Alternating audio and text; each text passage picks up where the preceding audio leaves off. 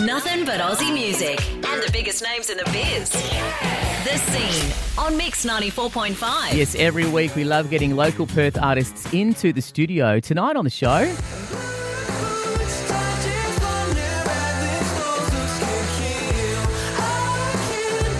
cranking up the distortion. That is Mitchell Martin. That is Dim the Lights on the show tonight. G'day, mate. Thank you so much for having me. Mate, absolute pleasure. You have cranked out the distortion on this new single because your stuff is kind of like smooth, and then this one starts with guitars galore. Yeah, it's definitely a bit more of a rocky tune. It is a rocky song. I'm playing a lot more with the band lately and got a bit carried away. No, it's a good thing, man. More guitars, the better, right? Yeah. We'll talk about the song in just a moment because the single launch is coming up for this track in 2 weeks. So Absolutely. May 30 at the Sewing Room. Are you all set? Are you all ready? All ready to go. So yeah, it's a free entry show. Yeah. I've got some awesome support acts. I've got Siobhan Cochin, Sydney Carter and Rhoda Perez. We had a rehearsal this morning. Yeah. It's all sounding really good. Sounding really good. Super excited. Awesome stuff. So you're initially from Bunbury, moved up to Perth. How long ago now?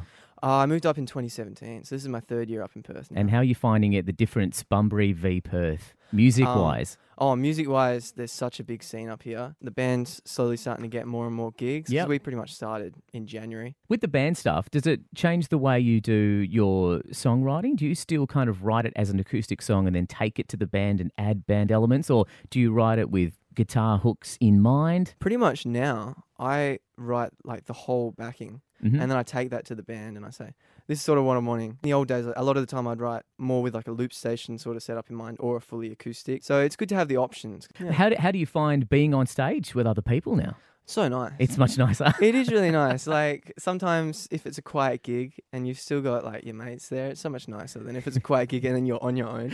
Doing a solo gig, I reckon, is one of the most boring things in the world because you by yourself on stage and you go, oh, break time, great, I'll hang out with myself even more. Yeah, by absolutely, myself. Absolutely. So having the band there is feeling good for you. Yeah, we're just all good mates as well. Yeah. And it's just nice to just get to hang out. And I did notice, I think you did it end of last football season, the gig at Optus Stadium. Yes. 50,000 people. Oh, hectic. Mate, how do you feel 30 seconds before that? Absolutely terrifying, especially because I did that one with the loop station. And so much can go wrong. Oh, just the sound in there is just like...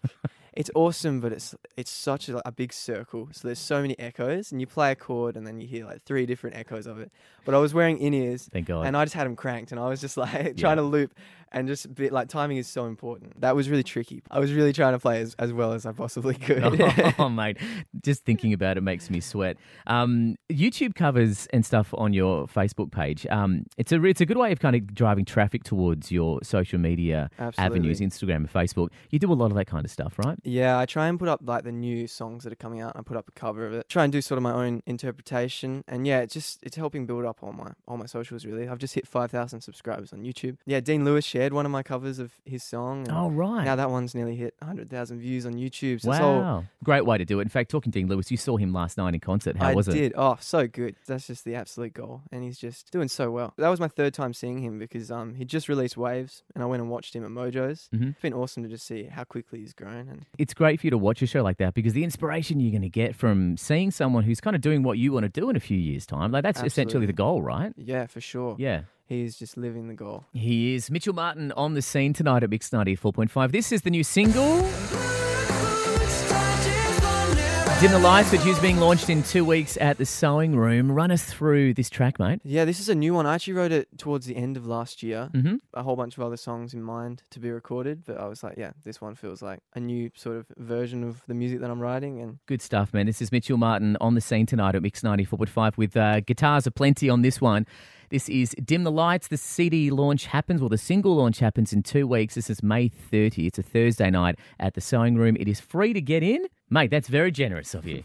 No one does free launches. Oh, I love a free show. Who doesn't, right? This is Mitchell Martin, Dim the Lights on the scene tonight at Mix 94.5. Cheers, mate. Nothing but Aussie music and the biggest names in the biz. The Scene on Mix 94.5. Yeah, g'day, this is Blake Williams, all about Australian music. We do it every Thursday at Mix 94.5. Tonight on the show, one of Australia's most celebrated singer-songwriters, her 10th album, The Words of Men, is out right now. It's paired with the 25th year anniversary of Bitch Epic, hitting the roads, playing both albums in their entirety. Deborah Conway on the show. Hello, Deborah. Hi, Blake. How you going? Very, very good. Looking forward to catching you next Thursday in Perth. You're at the Astor Theatre. Beautiful venue. I know. I've heard really good things about it. Never been, but I'm looking forward to it. So some great history in Perth. But you've been on the road recently anyway with Do Re Mi version 2.0. Some shows for By the Sea. How have they been going? Getting back out there? They did. They did go very, very well. By the Sea happened, and we did a few of our own shows as well in Sydney, Brisbane, and Melbourne, and they all went really well. And it was really good fun playing the old songs, but with an all-female lineup. It was fantastic fun. So now, before we talk about the new album and the tour, I wanted to go back a little bit. When you were forming your musical knowledge and working out if music was what you were going to do, who were you into? What artists got you onto that path? Well, I guess, the first exciting artists for me were Paul Simon, Carole King, songwriters, Bob Dylan, Joni Mitchell. They were the kind of my opening gambits into the discovery of rock and roll. Before that, it had all been music theatre, which I had a plentiful collection because my father liked that stuff, so I could dip into it. And I love the storytelling of those old albums. That's what we've tried to do with our material, and we've tried to explore and push those boundaries and try and tell stories about interesting things that we find nourishing and meaningful, and we hope they connect with other people too. Yeah, absolutely. We're chatting to Deborah Conway on the scene tonight at Mix 94.5. And Deborah, all these years on, you've collaborated with your musical partner / life partner, Willie Zeiger, for 28 years. Hundreds of songs written together. How do you continually come up with concepts for tunes? Well, I think that you can write a song about anything at all. It's a matter of how you write it and how you approach it. In 2013, we decided that we were going to write songs based on the Old Testament, and from an atheist Jewish perspective, it was an album called Stories of Ghosts, and it really hit home for a lot of people. It was really quite an effective record. They're very old stories, and they've lasted the test of time because they are about the human condition. Very true. It's funny, talking about Carole King and those kind of classic 70s songwriters. People still, to this day, 2019, I ask someone their favourite songwriter, and they might be 20 years of age, and they still go back to those classic songs. Do you think something's missing in the modern kind of pop landscape these days when it comes to songwriting? I guess you don't want to necessarily reinvent, what has already been and gone. But I think it's the sound of records too, in a way. I think people are afraid in some regard to sound human. And I think that's had an unnecessarily chilling effect on music, and it sounds much more robotic than it used to. And human voices don't really sound like human voices anymore.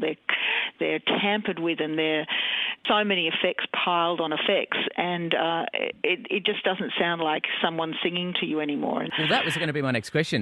People love the sound of Tapestry and those kind of albums. They sound natural. They sound real, like you're in the room as those songs are actually being recorded. And that's the same thing with this album. I was listening to it just on the way in today, and it all sounded very real. So did you track it all together in one room? Yeah, that's right. We tracked together. Well, you can 100% hear that as well. We're going to play this one off the brand new album.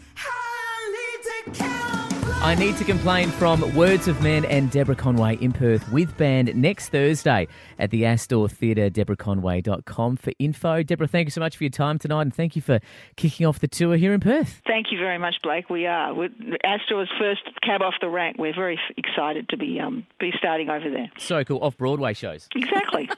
Thank you so much, Blake. Thanks, Deborah. Bye. All the best. Bye.